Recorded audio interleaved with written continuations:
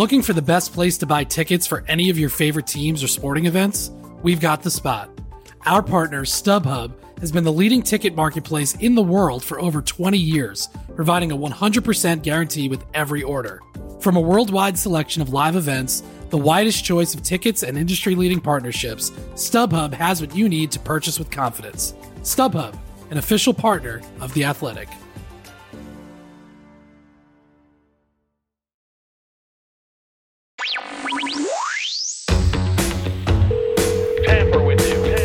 Welcome to Tampering. For this beautiful game of basketball that we all love and talk about every single day. With Sam Amick. We interrupt our program to bring you this important message. A quick note on this week's episode of the Tampering Podcast from yours truly, national writer Sam Amick. We recorded this pod before Kyrie Irving, in true Kyrie fashion, decided to opt into his player option for next season, $37 million. Our Shams Charania with the scoop. Kyrie going back to Brooklyn for next season. If you haven't somehow seen it, just a hell of a quote attached to the news about his decision. We will certainly be getting into that and everything that comes with it on the next episode of the Athletic NBA show. But for the sake of posterity, went ahead and published this version, which gets into the ins and outs of what might have been between Kyrie, Brooklyn, Kevin Durant, and the ripple effect around the NBA. If he had not made this choice, enjoy the show. To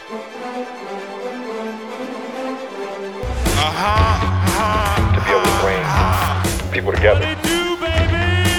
Reportedly at the center of an NBA investigation into tampering accusations. And the message to executives in the league is stop talking about players on other teams. What did I do? The charges filed. impermissible contact. Was it right or wrong? Tampering charges are really difficult to prove. You know me, I talk. Very awkward to even talk about. I can't even mention teams anymore. Actually, what I like to play with Kevin Durant. The trial you want with tampering. They're always ahead of the rules. It's not rocket science. Everybody, we don't have to tamper with the guys. I didn't tamper. I'm just telling you what happened. I'm just telling you what happened. Hello and welcome to the Tampering Podcast, part of the Athletic NBA Show Network. I'm Sam Amick, NBA national writer at The Athletic, officially deep into the NBA offseason. We are going to break everything down today, not only the high-profile free agents, some of the guys in the second tier, the teams that are on the lookout to make their rosters better, but as I sit here with the usual suspects, Mr. Anthony Slater, Fred Katz, guys, we're going to get into the trade market as well, because as we know, this is silly season. The trade deadline is one thing. It's always crazy that time of year, but there's nothing like the post-finals quick pivot to free agency. Then you get reminded that it's just not as clean cut as, the available free agents and the teams with necessary cap room. You get superstar situations, and we're certainly going to get into that. We got Kyrie Irving and Kevin Durant in Brooklyn. Guys, this story is going to get louder. It's going to get bigger. I wrote about it today with our Nets beat writer, Alex Schiffer, and fellow national writer, Joe Varden. Be sure to check that out. But I have not even said hello to you fine gentlemen. What's going on, boys? Is it wrong for me to think that I still am believing that Kyrie and KD are going to be back with the Nets, and this is all from all sides still remaining somewhat of a leverage play, and there will be some kind of Kyrie contract worked out that he believes is maybe better than what's currently on the table, and the Nets feel like is a bargaining point that they can get to. I don't know. Or are you of the belief now? It's a fair question. Yeah. It's a fair question. And I mean, it's funny because as we wrote that piece later, I kept telling Alex Schiffer, again, who's on the Nets on a daily basis, that, and you know how it is when you're writing a piece and certain concepts kind of float in your head. To me, not necessarily the headline, but the idea of, trying to frame the situation, to your point, was, is it leverage or is it legit? Like, that was the phrase I had in my head. And people around the league see it different ways. I will say that, on the one hand, some people who have a vested interest in knowing what's happening do still think it's leverage. The Knicks, for one, and we reported this, there's a lot of, substantive chatter that the Knicks believe that Kyrie Irving will be back with the Nets and that they and other teams are being used as leverage. That being said, there's folks that are very close to it who are, they're just talking like Kyrie's gone. And with that comes, and I really think, with zero disrespect to Kyrie as a ball player, But I can't get to the Kevin Durant part of this quickly enough, because I think the idea that it is seeming real, that Kevin might become available here at some point, that's obviously the kind of thing that would be the story of the summer. That shifts the league more than Kyrie shifts the league. 100%, not even close. Oh yeah, because it's not even. Yeah. Hey guys, thanks for having me. Appreciate it. No time for hellos. Yes. No time for hellos. The KD stuff shifts it way more, not just because he's Kevin Durant and or he might be the best player in the league. I'm not 100% sold that it's Giannis, but he's like totally top 3. We all agree. And like Giannis catching strays. All right. No, Giannis not catching strays. Giannis is amazing. Him and KD are the 2 best players. Let's in the just league, turn this into a debate on like top 5. Who's your top 5? Where's my Kyrie? Mount Rushmore? I hate the Mount Rushmore thing because it's like all of a sudden, just because of Mount Rushmore, we started doing a top 4, which is just so. It just helps so you don't have to say. All right. Get back to your kiddie point. Where's your Mount Rushmore debate? What's your Mount Rushmore of Kevin Durant possible destinations? What's your Mount Rushmore? There you go. Thank you, Slater. But with KD, it's not just where's Kevin Durant going to go if he goes somewhere. It's also what's coming back for Kevin Durant, because that's going to be a massive haul. Also, I have a question about Kyrie though. I remember, Slater, you were still on the Thunder beating 15-16, right? Yeah. So remember at exit interviews, Serge Ibaka's exit interview when we were sitting there in the press room and KD was about to hit free agency, and we were asking every single player as they went through exit interviews about KD's free agency, and Serge Ibaka had the iconic line of, where's he going to go? And he just kept repeating, where's he going to go? He's not going anywhere. Where's he going to go? Where's he going to go? And then, of course, Serge Ibaka and Kevin Durant left. Well, yeah, that was Serge Ibaka was traded like to precede the Durant move, and it was just like, exactly. I remember that. And I just kind of keep asking myself the Serge Ibaka question about Kyrie, which is like, where's he gonna go? Because it's one thing if we really believe that Kyrie is going to take the taxpayer mid-level exception to go somewhere. And it's another thing if maybe a team like the Knicks is going to open up cap space. But, there are reports about, Christian Winfield from the New York Daily News reports about possibilities for sign-in trades today. And it's like, who is really doing a mutually beneficial sign and trade where they're actually giving up good stuff for Kyrie given his last 3 years?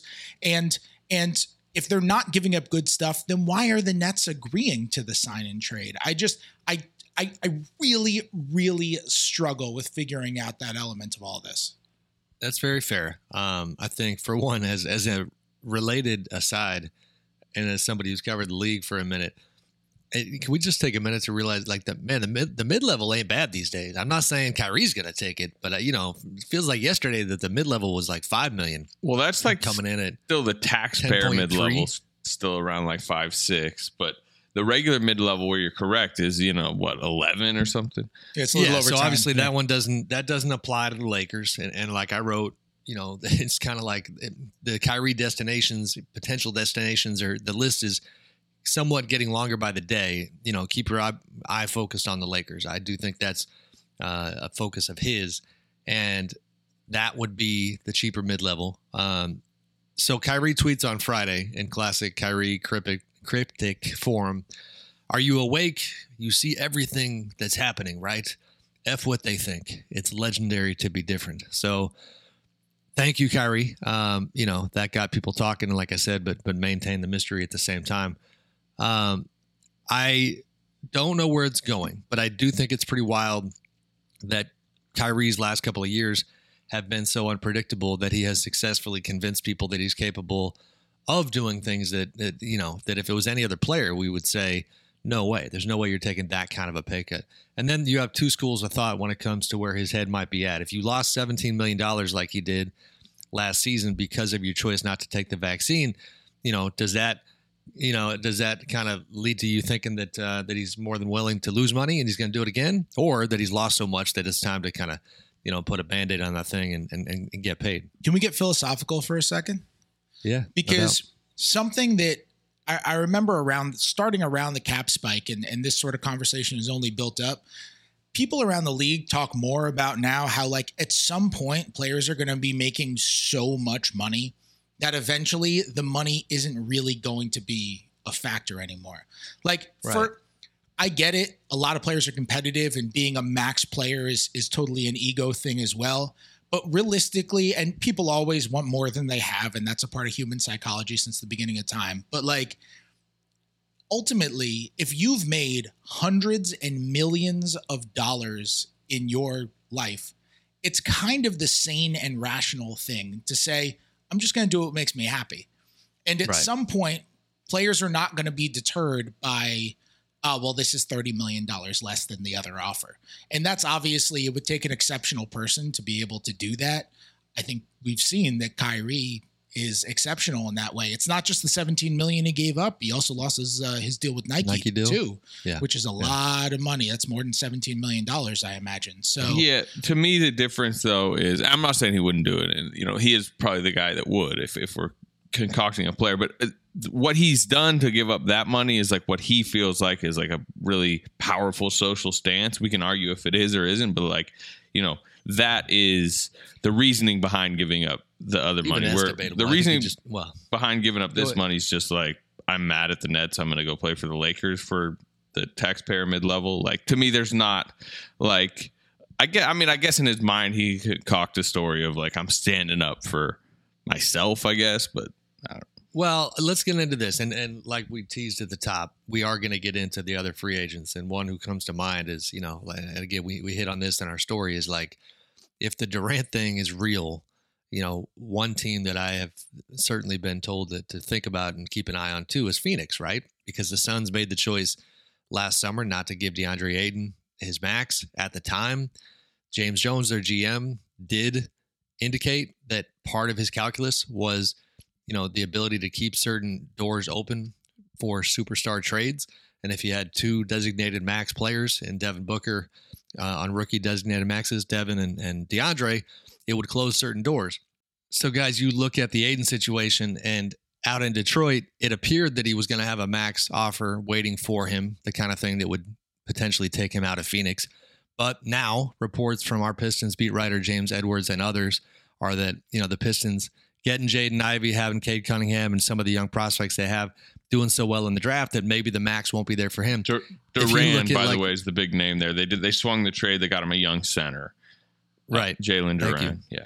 100%. And now you look at, all right, how would the Nets potentially feel about a DeAndre Ayton, Mikal Bridges deal? That's pretty damn good. And so some of those possibilities are there. And I think, you know, Phoenix is a place that does appeal to a lot of players, not only competitively now, but the fact that it's West Coast, it's warm, it's pretty close to LA. You know, Miami is another one to look for. Atlanta, I think, would have interest. So, I mean, everybody's going to have interest. It's Kevin Durant. But the ripple effect and the point here is that Durant changes everything about the free agency landscape. Bring him back to Oklahoma City. Do it. 972 first rounders. Let me throw it to you this way then. Let's go down that road, because there's a theme here. Reunions, right? Like, the reunion element of this offseason is wild. You know, clearly, I think all indications are that a Kevin Durant, Russell Westbrook reunion is not something that you know, is in the cards. Everybody continues to report, and you hear that the Nets would not have interest in taking Westbrook back for Kyrie, reuniting Kevin and Russ. So that reunion is a no-go. I also alluded to in the piece that, you know, a Warriors-Durant reunion does not appear to be in the cards. But then other ones, LeBron and Kyrie, okay, thumbs up there by all accounts. You know, Durant to OKC. And why don't you, I'll throw it back to you. Like, why don't you hit on that one a little bit? We know the history there. And, you know, I mean, is there any chance in hell that you think that has a shot? No, I was more saying that in jest. No, I would say there's no way. I think Oklahoma City they don't feel like they're ready. They want to tank for another year, and they want to maintain flexibility for 2023. Victor Wembanyama, they're more interested. Exactly. Can you imagine a Wembanyama, Chet, and like Ousmane Dieng front court, just like 3 7+ footers? I was just trying to make sure I yielded. This is the OKC panel here. If you guys were hearing things. I've always thought that Durant might like swan song it in Oklahoma City, like later in his career. You know, when this Thunder rebuild is more mature, when KD maybe doesn't, like right now he wants to win a title, right? Oklahoma City's, it'd be a fantastic storyline if he went to OKC, but who would he have around? Like, they wouldn't win a title. So I've always thought that maybe like down the line. Are there any dark horse teams that we think are just like sitting on assets. We mentioned Oklahoma City just because it's a team sitting on assets, but that's not a team that's actually going to trade for Kevin Durant if Kyrie bounces and KD wants out. Like, is there a team that is sitting on assets right now that we think, like, would the Nuggets offer Michael Porter Jr. and Jamal Murray and whatever else they have left? I mean, they're kind of devoid of picks. What about the Grizzlies? Like, the thing with KD is this is not your normal if he wants out. It's not your normal, like, superstar wants out and they have to trade him sort of thing. Because normally that happens with like 2 years left on a deal at most. And now KD's got 4 and he doesn't even have a player option on the last year. So a team like the Grizzlies, which just has all these good young players and all of these picks and all of these assets, like, is that the time where you're just like, they've been kind of risk averse putting this core together? But is that a time where you're like, we're throwing KD into this mix? I think so. His desires are going to matter, though, because he's going to basically, I know he has 4 years left, and we talked last podcast about how he's kind of taken some of his leverage away by doing that. But if he's just telling whatever X destination he doesn't want to go there, I feel like we're in the era where you don't want to trade for a guy who's unhappy. If he's just going to come to here and be like, I don't want to be here either, trade me again. So let's game that out, though. I mean, I hear you in general, but this is one that is Ben Simmons-esque in terms of the years he has left on his contract, even more actually. And at some point, Kevin Durant wants to play basketball. I mean, if you did a deal with Memphis, to me, I have a hard time seeing Kevin, holding out or not playing. That's a hell of a team. Ja Morant wasted no time the other day doing his social media recruiting, and he tweeted easy sniper, pretty obvious what he's doing there. They do have the assets. And Slater, this actually crossed my mind the other day, and you're the perfect guy to throw it to, is in terms of narratives and where people's heads might be at. Kevin now is hearing all of this post-finals, another Warriors championship, commentary about what it means for his legacy and the Warriors getting it done without him, all of that type of stuff. What better way to create a new chapter than to join the young Bucks who have been going at the Warriors in the kind of way that I mean, they continue to go at one another on social media, Draymond, Jaren Jackson, Ja, all of the above. I mean, the story would be great. And then it becomes, obviously, Memphis, is not on any player's short list in terms of business, and off-court dealings. It's just not that part of the country. Which does matter to him, by the way. It's why, in part, he's in New York. 100%. And you're not, I'm just saying as an option where a team maybe takes the risk, because the way the Grizzlies cap sheet unfolds right now, they're, if they continue with this core, even after trading Melton the other day to Philly, they're going to have a ton of massive contracts coming up. So then the question becomes, do you break that up and take some of those pieces and take the big swing for a guy that is going to go down as one of the best of all time? I do think the takedown of the Warriors aspect, and beyond that, just like winning, right? I mean, where he goes, he's going to want to feel like, hey, I'm going to a ready-made contender that will be one of the 3 to 4 elite teams. That's probably, that essentially would be why he would be leaving the Nets. If Kyrie's gone, his belief, not only, hey, my friend's gone, but hey, chances at a championship are gone. So the takedown of the Warriors kind of, I know Memphis is kind of the hot new like rival that's bubbling with the Warriors, but we mentioned the Phoenix earlier. Phoenix with KD is probably closer to taking the Warriors down. How about Boston? I mean, Boston, he was close to getting him back in 2016. He's been intrigued by them. I mean, well, I don't know. That package would probably have to do with Jaylen Brown. I don't know how interested Boston might be in that, but there are other places to me that would probably appeal to him from a city market perspective that would still hit on the checklist of, hey, I can play the Warriors in a playoff series and realistically believe I can beat them.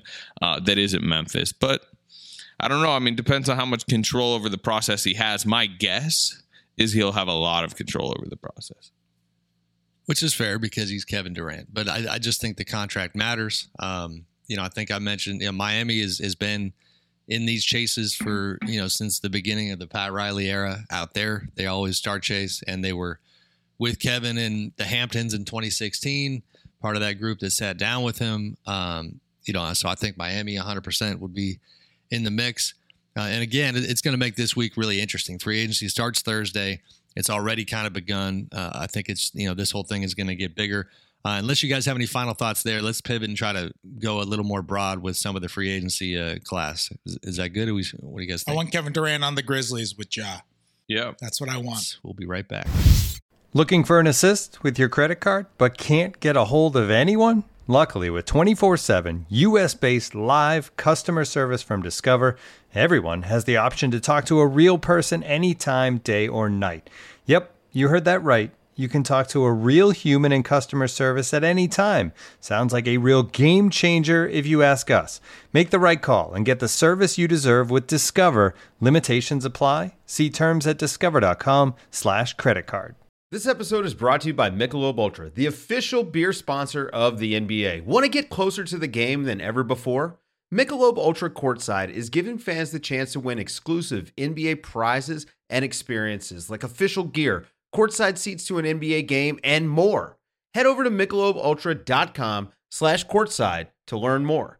So it's not that. That's not what wins you the NBA Finals. It is the smallest edge that wins someone the NBA Finals. And because all these dumb talking heads have never done it, they don't understand it. Even the one that has done it don't act like he's done it because he's an idiot and a moron and wasn't really that good of a player. And so, I'm talking about Kendrick Perkins, by the way. All right, gents. Let's figure out where you want to take this thing because Kyrie and Kevin are taking a lot of the oxygen in the room right now. But we do have other big-time names. A lot of them where it seems like unofficially we know what's going to happen. You know, James Harden on some sort of deal appears headed back to Philly. Bradley Beal, Fred, unless you contest with your former Wizards beat writer chops, you know, a lot of folks thinking he's going to sign that 5-year, $245 million deal with the Wizards. He's been telling folks, even publicly for quite some time, that his decision has been made. He just doesn't share it.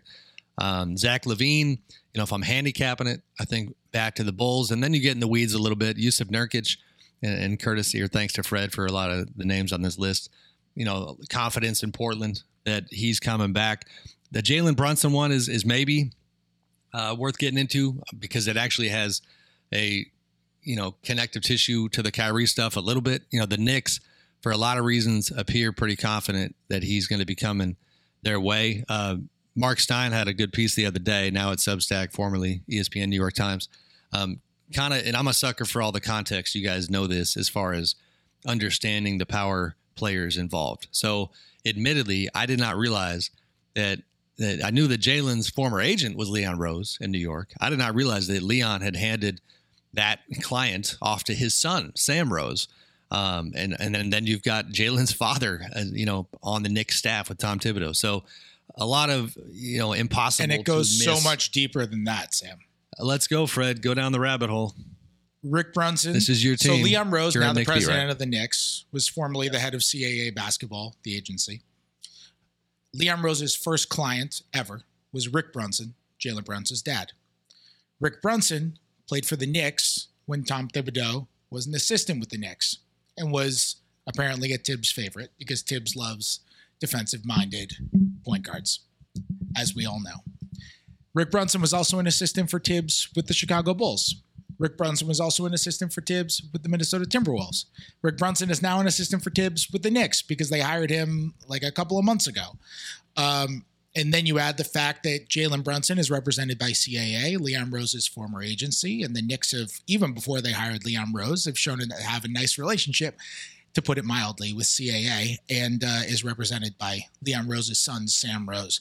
Now, none of these things are reasons to sign a basketball player to play for your basketball team. They are all reasons to maybe endorse him as a person, but none of them are reasons to clear out cap space to sign him to your basketball team. The Knicks really need a point guard, and they started to clear out space at the draft, dumping Kemba Walker. And right now, if they waive Taj Gibson, they can get about $16 million below the cap. That's not enough for Jalen Brunson. They have to get more. And look, Mark Cuban made comments about Jalen Brunson at the end of the season when he did an interview with Mark Stein, and he said essentially, we're going to pay him. And so it's going to be really interesting to see how this goes. I think the people in Dallas are immensely frustrated with the way the Knicks have handled this, showing up to that Mavs Jazz playoff game with them kind of. Which, by the way, the media, and I think probably not to, far be it from me to get in the crosshairs of the New York media, but I think mostly New York media kind of missed that little color and that subplot at that time. Everybody focused on Donovan Mitchell and the idea that the Knicks were there recruiting Donovan Mitchell. I'm not saying that wasn't a nice little cherry on top, but it clearly was a Jalen Brunson visit. Yeah. And I think people, I've spoken to people around the league who were like, thought that was like just, who were really turned off by the Knicks doing that. It's AAU style a little bit. Totally. And there were a lot of people who were so turned off by the Knicks doing that. But this is like a real free agency battle for Jalen Brunson. And it's going to be really interesting to see what Brunson, decides, especially because the Mavs had the opportunity to extend him for a contract that could have been as large as 4 for $55. And that would have been way less than what he's actually going to make now. Because I think he's going to get something at least in the low 20s and possibly in the mid 20s. I don't know, Slater, you think Jalen Brunson is worth 4 years, $100+ million? I think to Dallas, he kind of is, because they don't really have an ability to pivot. If he goes, they don't say, oh, this 20-something million that we were going to give Jalen Brunson, let's go give it to unrestricted free agent X, because I believe they're already over the cap. Now, it maybe handcuffs him a little bit in the future as far as maybe trying to get a second star. And maybe if you were just looking with foresight for Dallas as they try to, build around Luka, I think we're all under the belief that they still need like a legitimate 2 to get over the hump. And I don't think Jalen Brunson is that. So maybe it's unwise to commit that much long-term money into him, but in the immediate, and Dallas was just in the conference finals, and Luka's clearly surging into like top 5 territory in the league. It's tough for Dallas to lose him for that because it's just like you don't replace that on their roster. But it's a large price tag, and I would like, is this wise for the Knicks? Would be my question. Yeah, I was going to ask that question. It is interesting because even Kyrie with all his warts. If you do the player comparison thing, it's the folks around the Knicks haven't been real shy to say, no, we're not looking at Kyrie right now. And their focus is Jalen Brunson. Kyrie is, I don't know how much better of a player how you want to quantify it, but a significantly better player. And a guy that I think would, be an impact player if he was there playing every day. And they are still looking at Jalen. And then, you hear some chatter about Malcolm Brogdon as a plan B, via trade with Indy if the Jalen thing doesn't work.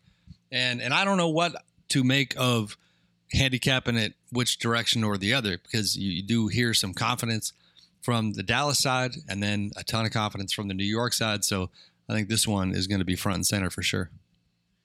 Yeah, it's going to be very interesting. I mean, I don't know how much Jalen Brunson really moves the needle for them. They'll still have some amount of flexibility next year if they sign him for, say, $25 million. I think they're going to have the ability to. You talking the Knicks, Fred? Yeah, the Knicks, not Dallas. Dallas would be way over the cap. I think Dallas would have to try to dump somebody's salary after re-signing him if they give him 20 something, whether that's like Dinwiddie makes 18. Well, my question about that is why?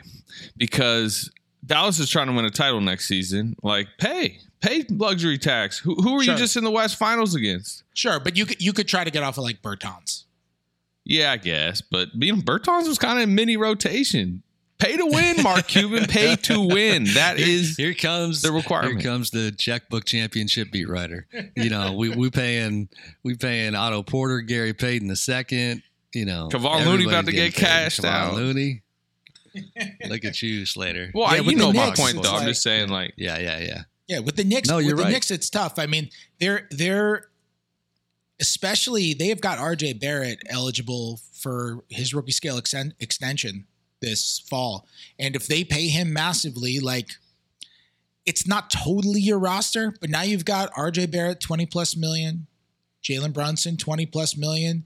You might give Mitchell Robinson a nice 11, 12, 13, 14, $15 million payday. You've got Julius Randle for 4 years and $106 million. Like, you don't really have max room with all of those guys together. And you've got some other guys who are coming off the books the next year who you like with Emmanuel Quickley or Obi Toppin if he has a nice third year, like a lot of people think he might. So it's going to be tough for them to have that sort of flexibility in 2023. Not impossible. They can create max room if they want to while still paying Jalen Brunson. But they're just going to have to kind of strip down their team if they want max room in 2023. Like, this is kind of your team, and you have to ask. They won 37 games last year. They were very young. I think some of the young guys can play more, which will help them, and can improve, which will also help them. But at the same time, you have to ask, like, is that a championship team, or is that like a team that could get the 6 seed, the 5 seed, and then lose in the first round again? You feel good about it, and there's not really that much more of a ceiling beyond it. I've said this before. I'm going to repeat it. I love this time of year partly because, to Slater's point about, just pay a Davis Bertans and players like that, it's just got to be so challenging. You're an owner, and there is a lot of reason. I get it. When you look at a certain guy and you're like, all right, we're going to pay him $5 million. He's going to cost us 20 or whatever the number might be. I understand the calculus and why it's challenging. But then you look at the Warriors. You look at some of the moments they had in the finals that if they hadn't held on to Gary Payton II, even after letting him go, I think about the Lakers. They can justify, in terms of the economics, the choice to let go of Alex Caruso. But you look at that in hindsight, it looks terrible. Milwaukee got a little bit lucky in this particular department. When they win their title, Bobby Portis is coming up big and having huge moments. Well, actually, I shouldn't say they got lucky. After that, they let go of PJ Tucker, who was big during that run. And went to a rival. Went to a rival. Yeah, I mean, these are the moves on the margins. They got criticized for letting Brogdon walk. Yep. I mean, that's the part where I guess you can say they got lucky. They still won the title after that move. But you make these moves on the margins, and a lot of times the teams, the executives, the owners, they're guilty of trying to kind of peddle stories to the media like, well, it's just, come on, don't you guys get it? It's, $20 million cost for this guy. Well, sure, but that dude might come up huge, and I'm not exactly projecting this for Bertans, but players like that, it's just hard to know this time of year. All right, let's keep making our way down the list. The Brunson one, super interesting. Ones that jump out at you guys as I'm scrolling and struggling to pick one here. Feel free to jump in, guys. Which one are you looking at? I didn't look at the list because, once again, I'm not doing the homework. I'm the bad kid in class. Damn, Slater. We're somewhat on the subject. I mean, we could talk quickly Looney, Gary Payton II, because I do think they're important for, the defending champs to retain. You mentioned how important they were in the title run. And I was talking to somebody. I'm writing something more kind of denser about the Warriors free agency situation right now. But the Warriors are now near the point where it's every dollar is like nearly $7. So, you were mentioning $5 million being 20. The Warriors are at the point where, do the math for me. $5 million would be about $35 million, essentially. Ooh-wee. $8 million would be like near 50. And we're talking probably Kevon Looney, Gary Payton II range when we're talking, between $5 to $10 million. So if they retain both of them, that might be like $100 million of additional tax. That's like some team's salary cap. It's like the Warriors trying to retain their like 5th and 8th men right now. But they need to, and trust me, the coaching staff really needs and wants Looney back. The core needs that established center back, and it's just somewhat of a curious situation where I think Looney has some value league wide, but I think it's pretty obvious to the league also that like Looney's preference is to stay, be a starting center, be in the comfortable spot, stay with the Warriors, stay in the Bay. So how willing are they, teams to go after him if they believe he's going back? Where from what I'm hearing, like he's willing to leave if the Warriors don't pay him market value, but we'll just see if the Warriors are willing to do that. About teams coming for him.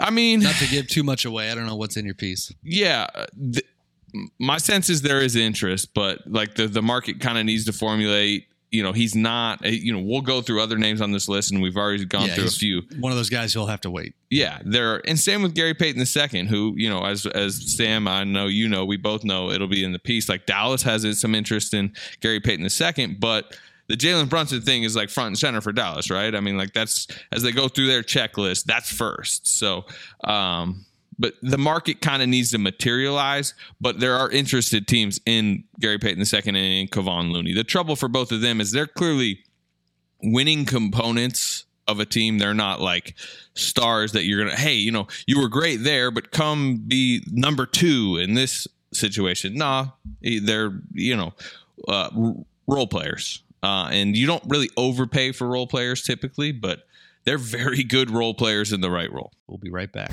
And now, two pigeons bemoaning the fact you can stream DirecTV satellite-free. You see this? A family watching baseball on DirecTV with no satellite dish in sight. Let's heckle them. You call that changing the channel? Choke up on the remote, buddy. I hope getting all these games on DirecTV makes up for your mother not pre-chewing your sunflower seeds. DirecTV has the most MLB games. Visit DirecTV.com. Claim based on total games offered on national and regional sports networks with choice package or higher. Availability of RSNs varies by zip code and package. High-speed internet service required. Terms and restrictions apply. You know, if I would have applied myself, I could have gone to the NBA. You think so? Yeah, I think so. But it's just like, it's been done. You know, I didn't want to, I was like, I don't want to be a follower. Hi, I'm Jason Concepcion. And I'm Shea Serrano. And we are back. We have a new podcast from Wondery. It's called Six Trophies. Woo! And it's the best. Each week, Shea Serrano and I are combing through all the NBA storylines, finding the best, most interesting, most compelling stories, and then handing out 6 pop culture themed trophies for 6 basketball related activities. Trophies like the Dominic Toretto I Live My Life a Quarter Mile at a Time trophy, which is given to someone who made a short-term decision with no regard for future consequence. Or the Christopher Nolan Tenet trophy, which is given to someone who did something that we didn't understand. Catalina Wine Mixer trophy. Ooh, the Lauryn Hill You Might Win Some But You Just Lost One trophy. And what's more, the NBA playoffs are here, so you want to make 6 Trophies your go-to companion podcast through all the craziness. Follow 6 Trophies on the Wondery app or wherever you get your podcasts. Listen ad-free right now by joining Wondery Plus.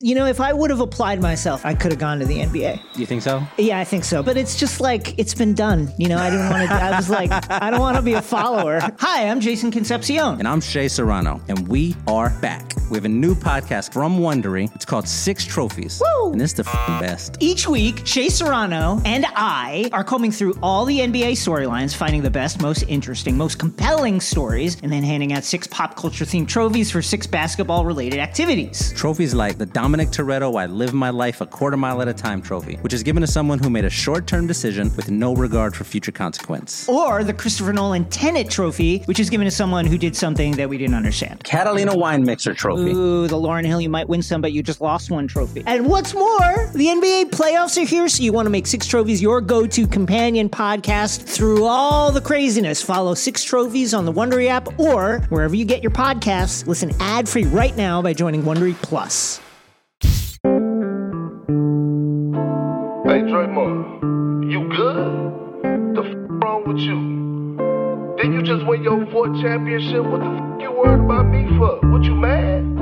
You mad because I'm doing it my way and it's having to work? I'm doing it my way. I ain't got to do it your way. I'm doing it my way. But look, forget the old media, forget the new media.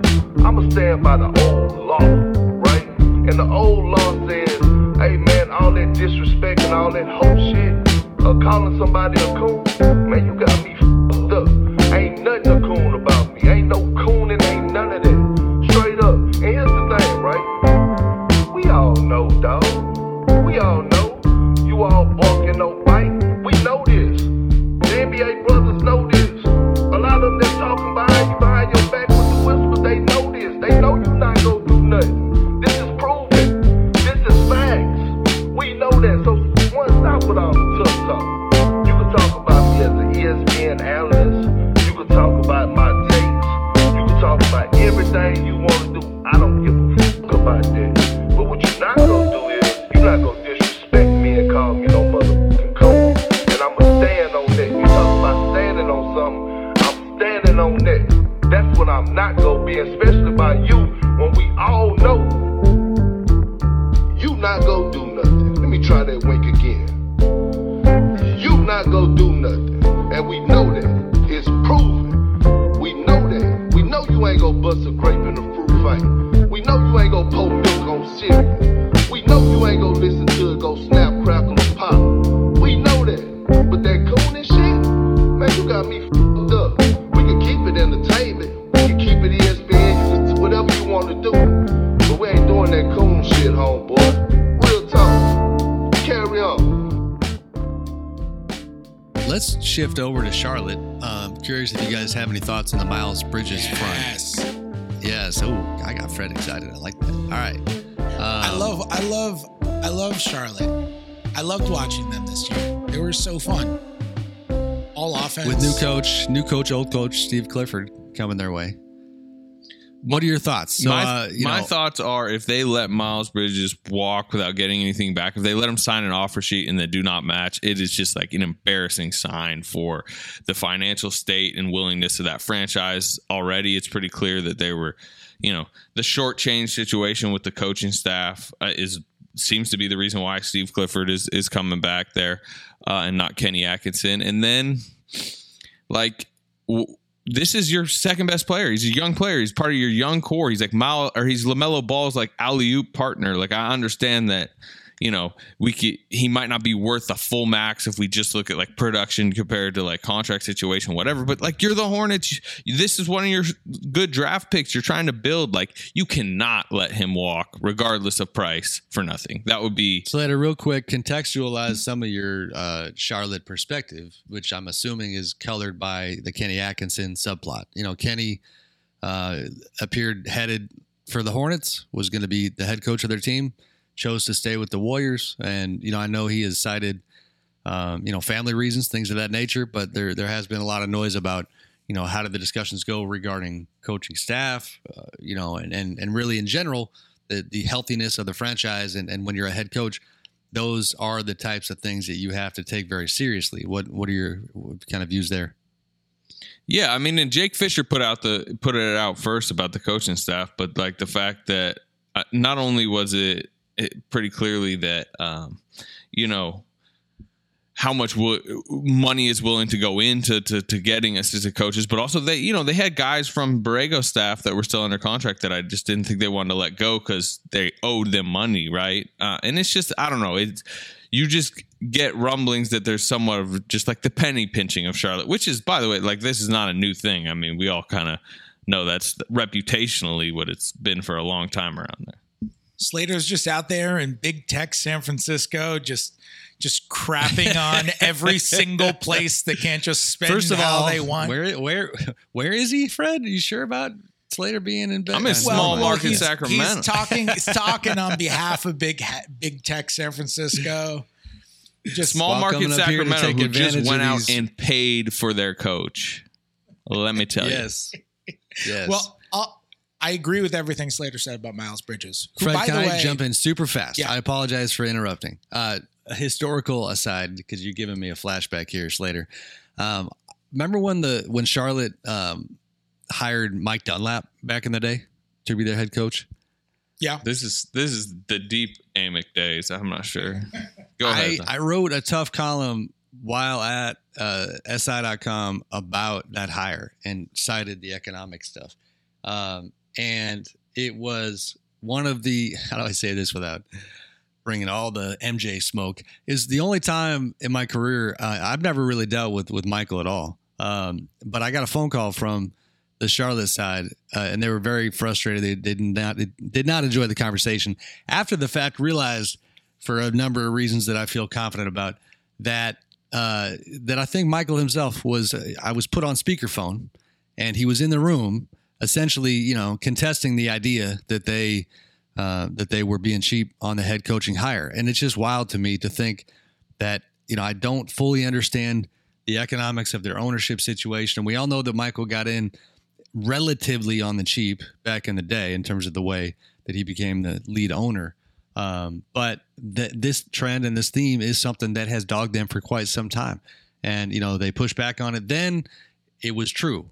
They push back on it now. It seems like it's true. So to your point, to bring it back to free agency about Miles Bridges, hell of a player. And dude, this is a league where we just got reminded in the finals, in the playoffs, that defense matters quite a bit. And this guy plays both ends of the floor. So, you might not love the price tag, but you can't lose. What are you telling LaMelo Ball? What are you telling LaMelo Ball if you don't bring him back?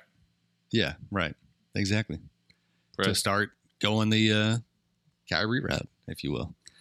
All right, let's keep going through the list that Slater didn't look at, but Fred is an expert on. Fred, where does your mind go next?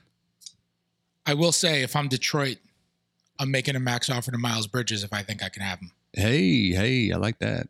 I know there are the Ayton rumblings there. I don't know how that's changed after they traded for Duren on draft night, but I think Miles Bridges makes a lot of sense with that roster. How about a team fits their timeline? And How about a team like the Thunder, who's just been living with this like just gobs of but cap they don't have space?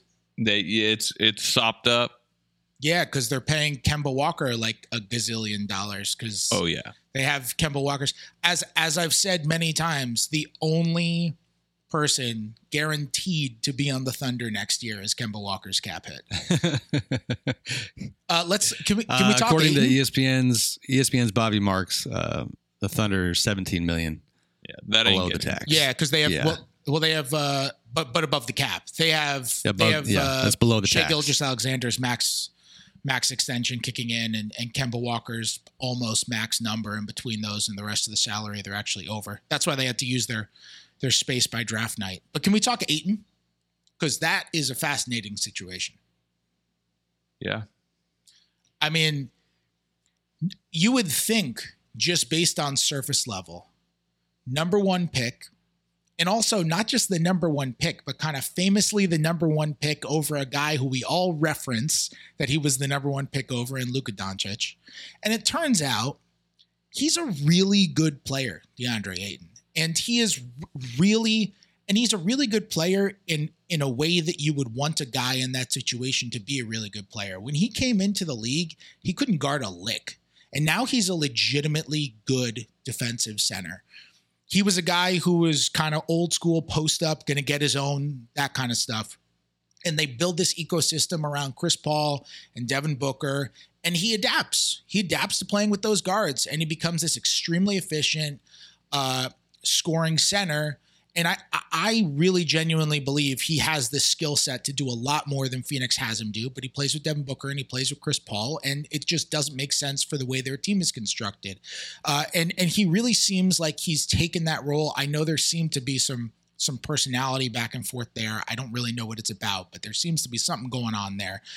But he does seem to have taken that role and really, whether he's embraced it to the degree that the Suns want, he has certainly thrived in it. And he's become a really, really good player. Normally in that situation, especially when that propels you to 64 wins, you re-sign that guy. But it sounds like the most likely scenario is he's going to end up going somewhere else. And I don't think it's going to be a situation where he signs an offer sheet and the Suns don't match. I think the most realistic situation, if he were going to leave, would be some sort of sign and trade. And that's something we see now. We don't really see guys sign offer sheets anymore because teams giving out the offer sheets and teams potentially losing the player. It's a pain to have to go through an offer sheet situation and wait those days to find out the situation, hold up your we cap. Can be real about it as we sit here on the Tampering Podcast. Like, teams find ways to get clarity on what would happen if I gave offer sheet to X player. But what we see happen is before the offer sheet actually comes, both teams say, let's work out a sign and trade so we can compromise here. You don't have to deal with an offer sheet, and you don't have to lose 2 or 3 days of flexibility, and then we can get a little something back and we can work it out. And I think there are a number of sign and trades that would kind of make sense.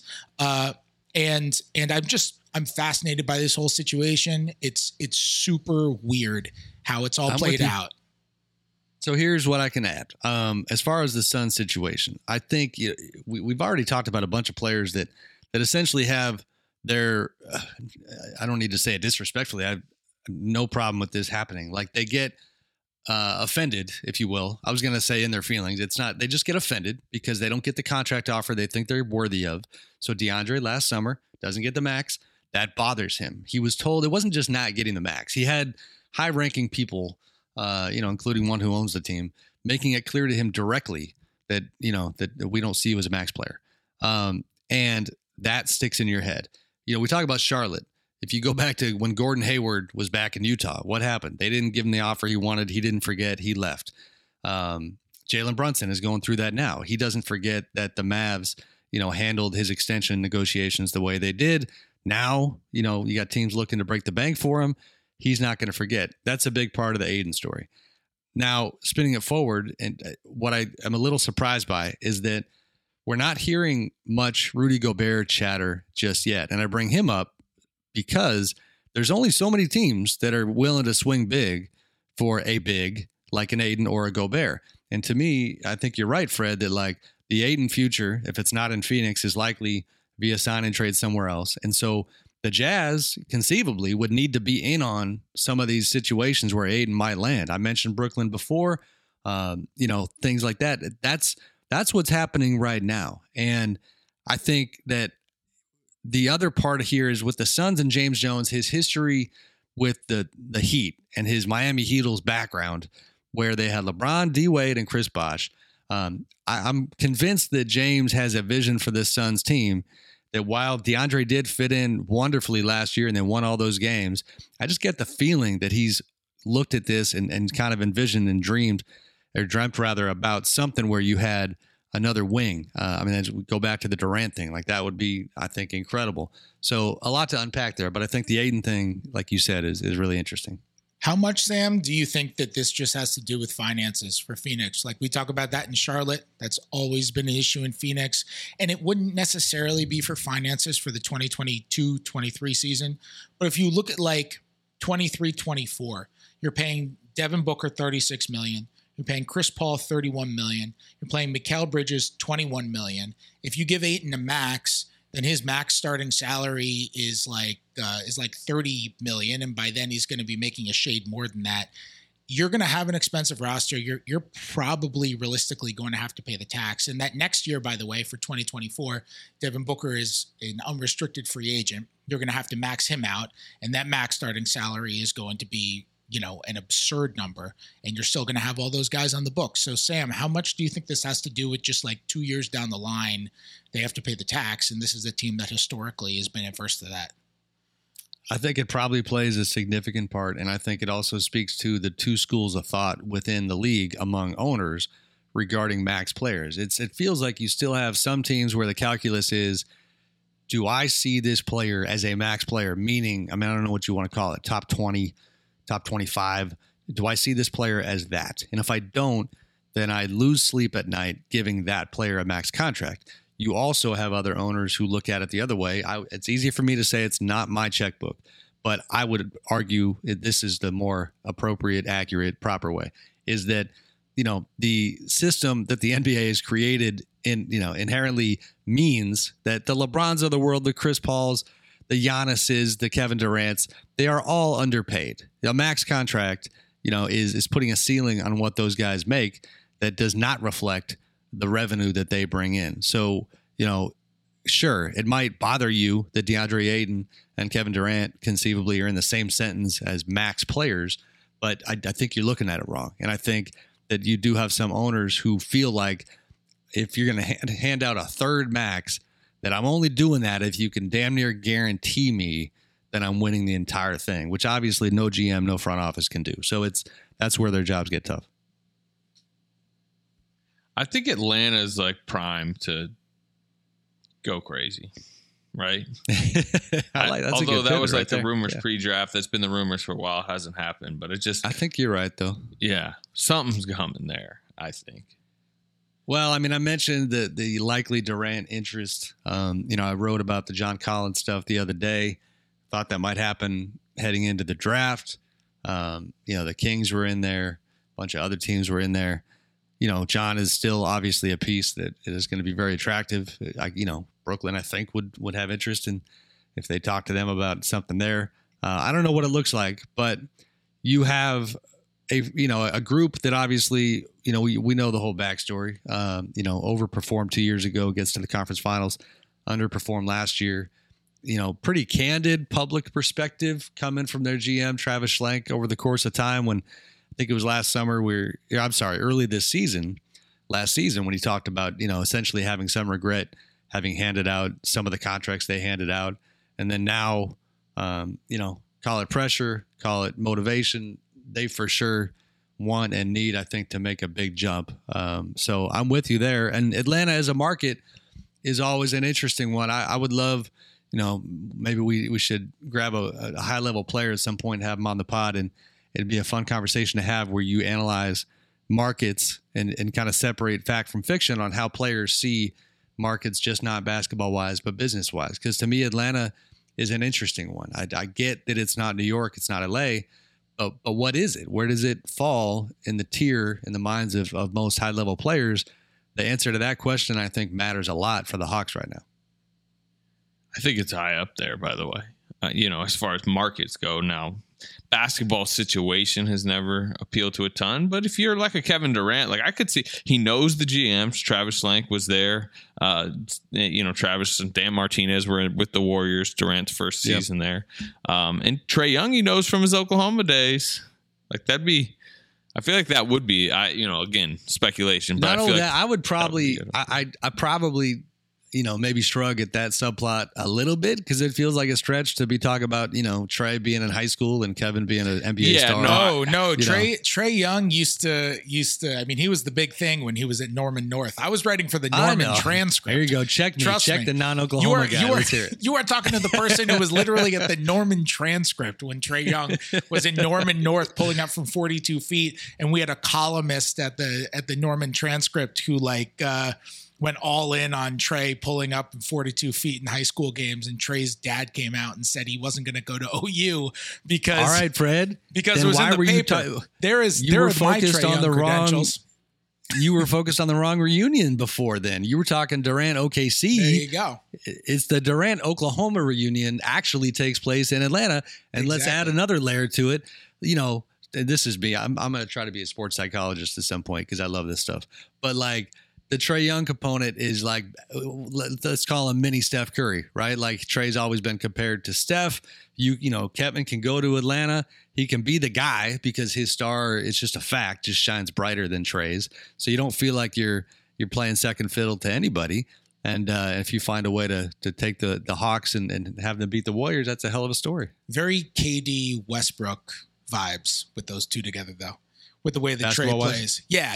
Just with the way that Trae plays. I mean, obviously Trae's shot profile is completely different from Westbrook's, but in terms of just like high pick and rolls from the top of the key every time and just super ball dominant and kind of he's going to run the offense and he's awesome at it. But that would be an interesting basketball adjustment, no question. But yeah, Atlanta can sneakily make really good offers for a lot of really good players. They have good young players. I agree. All right, gentlemen, there is going to be plenty of time to keep diving in. By the time we talk next Monday, we are going to be, what is that? My math is bad. That is July 4th. 4 days into free agency. We're going to have plenty to talk about. Phones are going to be ringing. Money's going to be getting handed out. Not to any of us, but that's okay. We're punching that clock. And it'll be fun. Appreciate you guys. I know you got to bounce. Thank you to the listeners as always, and we will talk to you next week.